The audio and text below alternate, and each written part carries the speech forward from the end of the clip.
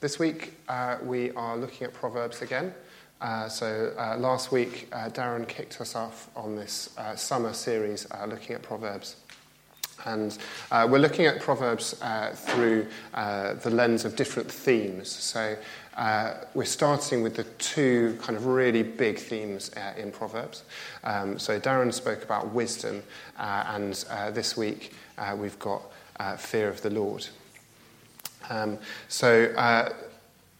Darren just showed last week just how much the theme of wisdom in Proverbs points us to Jesus. And we're going to be doing exactly the same thing this week with the fear of the Lord, how that also points us to Jesus. Before we do that, though, I have a slide with a quiz. This is a not for the kids quiz. You can join in if you want, but it's quite hard. This is a hard question. What do all of these pictures have in common?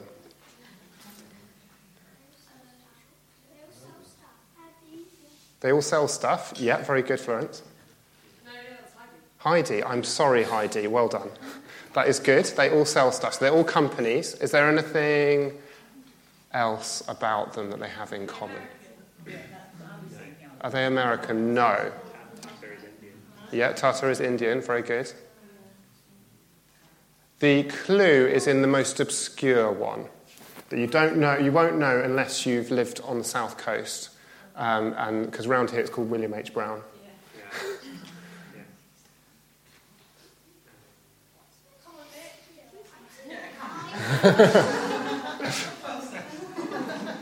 So the clue's in the name, Fox and Sons. They're all family businesses. Yes, well done, Jenny. Is that what you were going to say?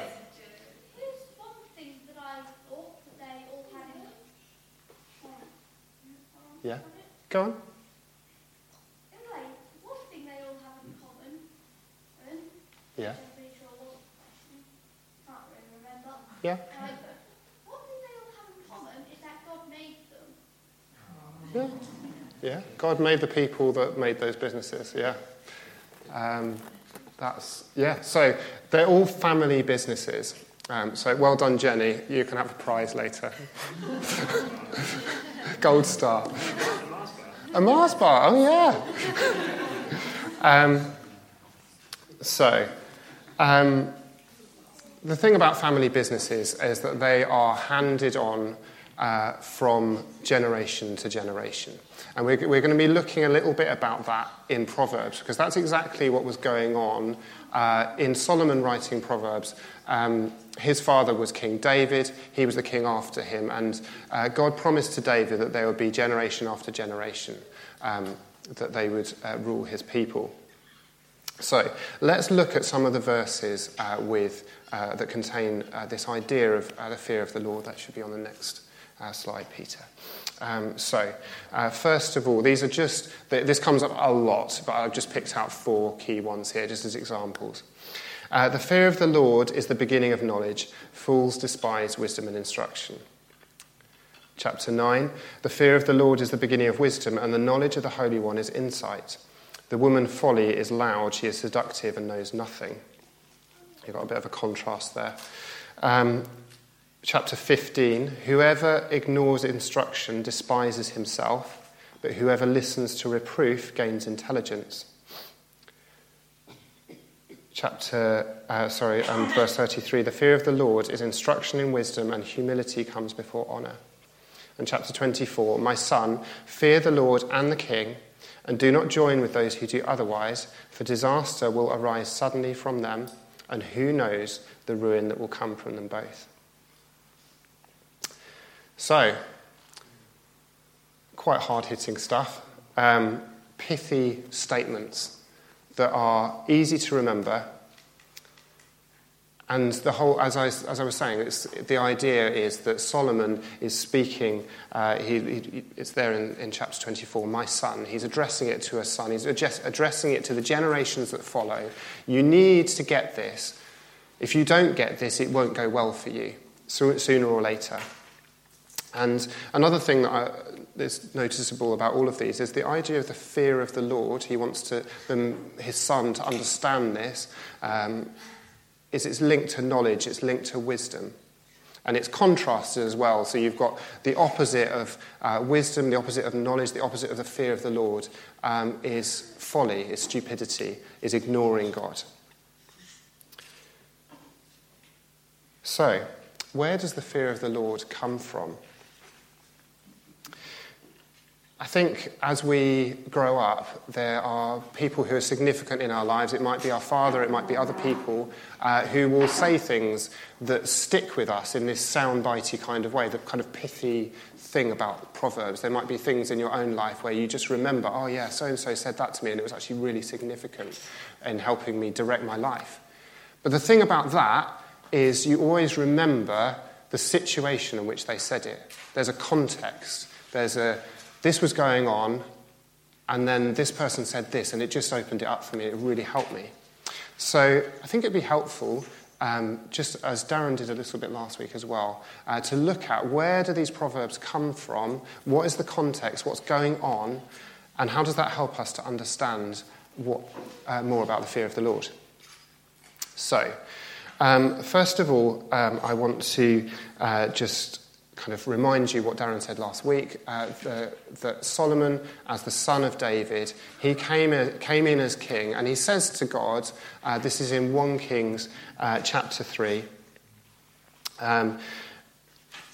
he says, "You've made your servant king in place of David my father, although I am but a little child." This one isn't up on the screen, it's just a short thing.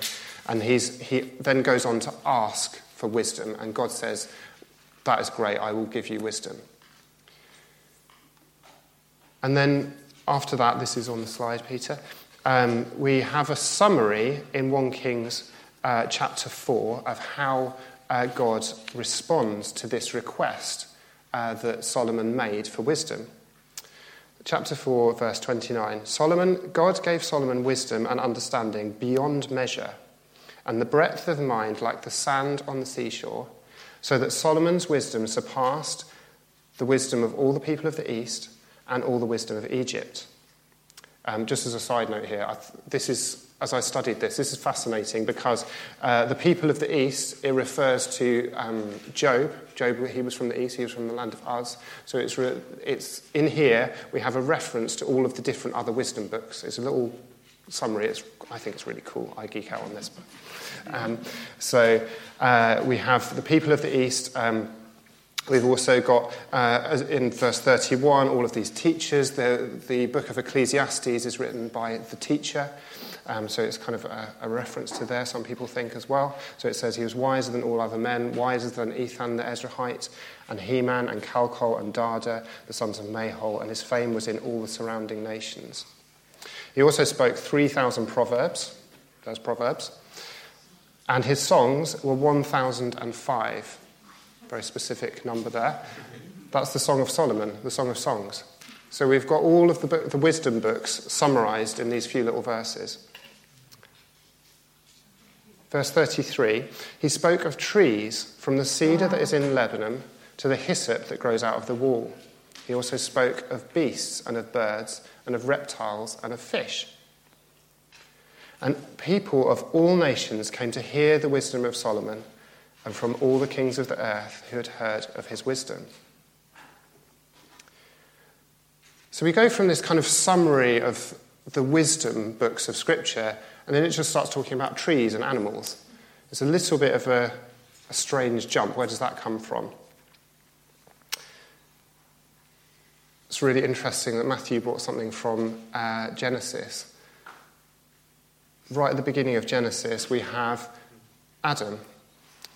What was he into? What did he have to do? Yeah, and he was naming all, so he knew all the names of the birds, the beasts, the birds, the reptiles, and the fish. So we're outlining a silhouette of a figure like Adam. And his commission was to rule creation. And we're meant to be asking the question, if this person looks a little bit, this Solomon looks a little bit like Adam, is he going to be a greater ruler? Adam knew a thing or two about trees as well. As we know, the Garden of Eden had many trees, and there was one particularly famous one, the tree of knowledge of good and evil. Is Solomon going to get his wisdom his knowledge, like Adam did, by taking it for himself, doing what's right in his own eyes, or from fearing the Lord? The links back to Genesis get even more interesting when you go to chapter 10. I've just got the first 3 verses of this up here. Now, when the Queen of Sheba heard of the fame of Solomon concerning the name of the Lord, she came to test him with hard questions. She came to Jerusalem with a very great retinue. That's a new word to me. I've never heard that word before. Apparently it means advisors, people with her. With camels bearing spices and very much gold and precious stones. And when she came to Solomon, she told him all that was on her mind. And Solomon answered all of her questions. There was nothing hidden from the king that he could not explain to her. And the rest of the chapter 10 goes on to talk more about that. I think it's really interesting here that the Bible calls this a test. It's a test for Solomon. She comes in verse 1 to test him with hard questions. So if Solomon is fitting into the silhouette of Adam, what was Adam's moment of test? We often think about Eve being tested by the snake. But as she brought the snake's wisdom to Adam, the idea that you can take from this tree and that you'll get wisdom for yourself, there's a test for Adam there too. There were hard questions for Adam to answer, just as Solomon had these hard questions here. So we have this mirror held up between these two stories.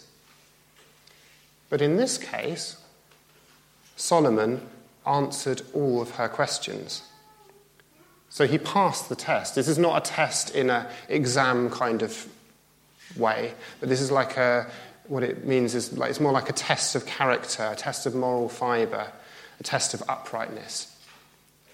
So this Adam-like figure, Solomon, passes the test where Adam failed.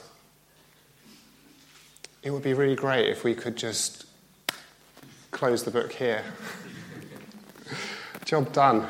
Here we go. We've got a better Adam that we've all been waiting for. But the thing is, tests of this nature, not exam tests necessarily, although sometimes they are, they prepare us for what comes next. I was thinking about what kind of test is like that I've experienced, maybe you guys would have in common as well. And I was thinking about this, and I thought, actually, the driving test is quite a lot like that. You pass the test to do something, but the thing that's more significant is what you go on to do after that. You're let loose on the road.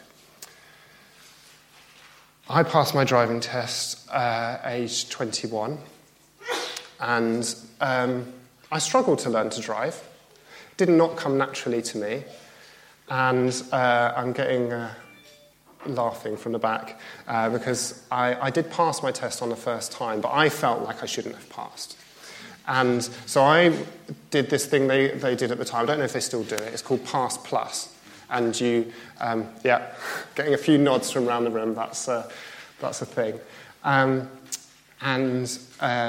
idea of Pass Plus is it gives you more experience. You go on different kinds of roads. They take you on a motorway, on country lanes. And I don't know of anybody that's failed Pass Plus. Except me, I failed.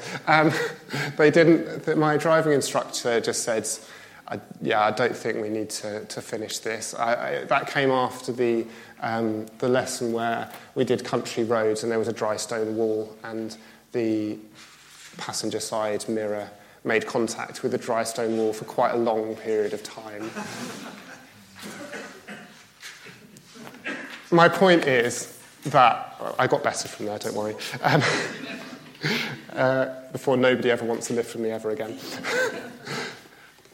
My point is that the driving test is a test that prepares you for what comes next. What comes next for Solomon? Let's read chapter 11. Now King Solomon loved many foreign women, along with the daughter of Pharaoh, Moabite, Ammonite, Edomite, Sidonian, and Hittite women from the nations concerning which the Lord had said to the people of Israel, "You shall not enter into marriage with them, neither shall they with you, for surely they will turn away your heart after their gods. Solomon clung to these in love. Verse 3 is quite extraordinary. He had 700 wives, princesses, and 300 concubines. Surprisingly enough, his wives turned away his heart. For when Solomon was old, his wives turned away his heart after other gods. His heart was not wholly true to the Lord his God, as was the heart of David his father. For Solomon went after Ashtoreth, the goddess of the Sidonians, and after Milcom, the abomination of the Ammonites. So Solomon did what was evil in the sight of the Lord and did not follow the Lord as David his father had done. So Solomon passed the test. He passed his driving test, but then went on to crash the car on Pass Plus. This was not dragging the whip mirror along a dry stone wall. This was like full on straight into a brick wall. This is bad. And Solomon writes Proverbs to warn us not to make the same mistakes that he did. I think that in reading Solomon's story, I think it's almost like there are two Solomons here.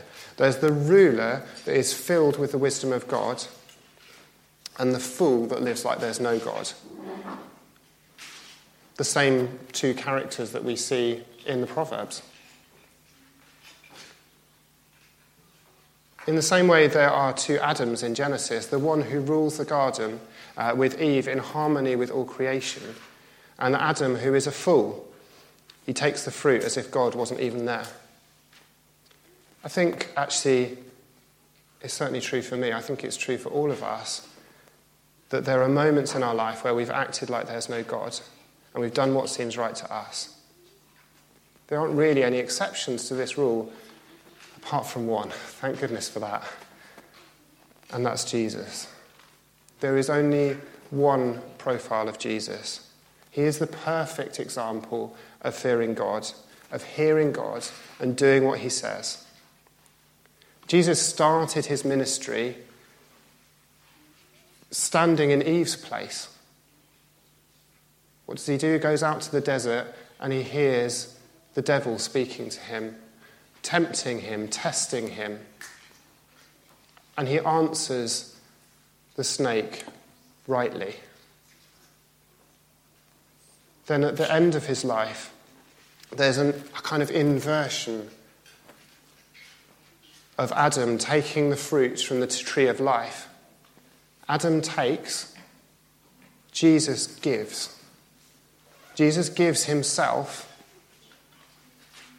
the source of life, on a tree of death, on the cross. And now he is the perfect Solomon, the perfect king, sat down at the right hand of the Father, ruling the world in justice and in righteousness. And he prays for us. He prays for us that we would know wisdom, that we would know life, that we would know him. I started by talking about family businesses. Family businesses where the knowledge of what to do to make this business work is passed down from generation to generation. Solomon's was not a family business, but it was a commission that he'd inherited from Adam to rule the world, to rule God's people. And God made it clear that from Solomon's line there would be one who ruled perfectly, and that was Jesus. Solomon was really clear that good decisions would result sooner or later in good outcomes, and bad ones would create problems down the line. Maybe not necessarily for his generation, but definitely for future ones. So he says, learn the fear of the Lord, my son. It doesn't get much more important than that when your commission is to rule creation. But God saw that each generation would not choose well and the consequences would pile up and up. And that's why he gave Jesus. This inheritance to rule God's people would fall to him, and he would carry it well. He took all the inheritance that he didn't deserve, of course, as well, all the consequences for the bad choices, and crushed the power of them when he gave himself at the cross. So I've just got two ways I just want to apply this, to round this up. First of all, if you don't know Jesus, he is not somebody to just observe and admire. Jesus calls to us and he says, do you want in? Do you want out? He's asked the same question to every generation. The Bible talks about being born again. Solomon said, I'm like a little child. I don't know wisdom.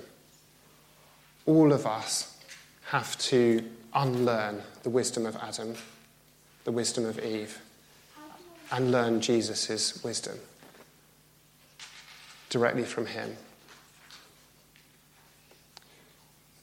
So if you don't know Jesus, please come and see me afterwards. Come and see anybody who's seen up the front today. We'd love to chat with you about what Jesus has meant for us. The second way, I just feel like God's laid on my heart for this morning. For many of us,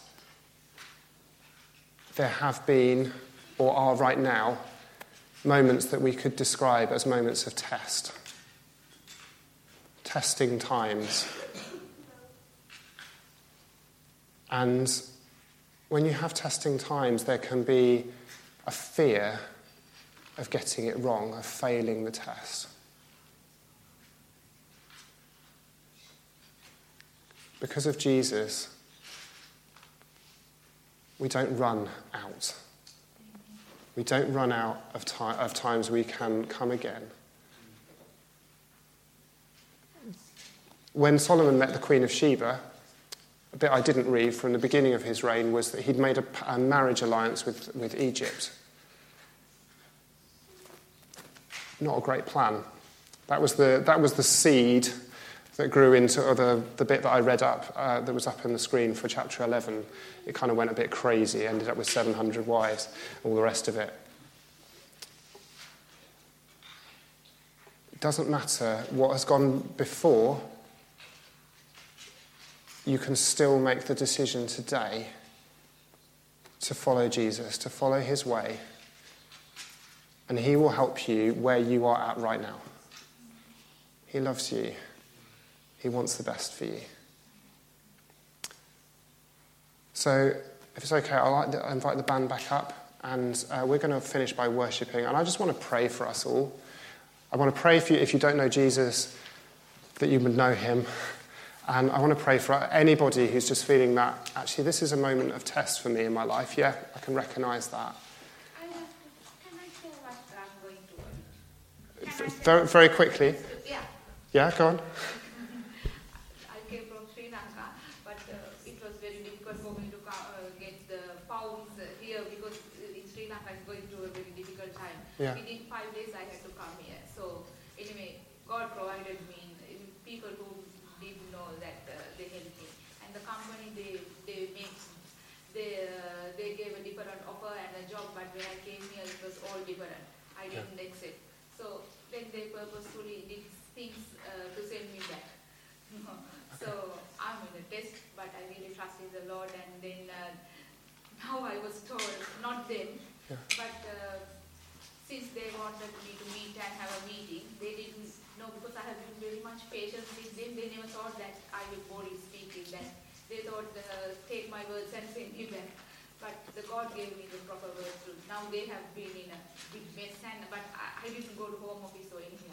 But from Sri Lanka, then I got a message. These people have talked with some other people, and then they told me within 2 weeks you find a place, job, because I didn't want to put them in this thing. But when it comes to a problem to me, I have to. I can't anymore protect them or whatever. And now without doing any harm to them, now I have to find within 2 weeks. I have to find a job in this country with a sponsor. So otherwise, Okay. I have to go to the people where I have to go and tell this company is wrong and this and that. So I think I like everything to happen peacefully. I don't want to put anybody in a trouble, and as well as myself. Okay. So within 2 weeks, and I didn't have a place. Only today I'm moving to another place. Okay. Because the place there was a lot of things and they steal my money, everything. So I'm not driving. So when I found a place, it was 11:30 at night. Okay. So, but all the time I felt that God is with me. God brought several people whom I didn't know at all. Yeah. So I'm really thankful to God. At the same time, asking to pray. Yeah, okay. Thank you.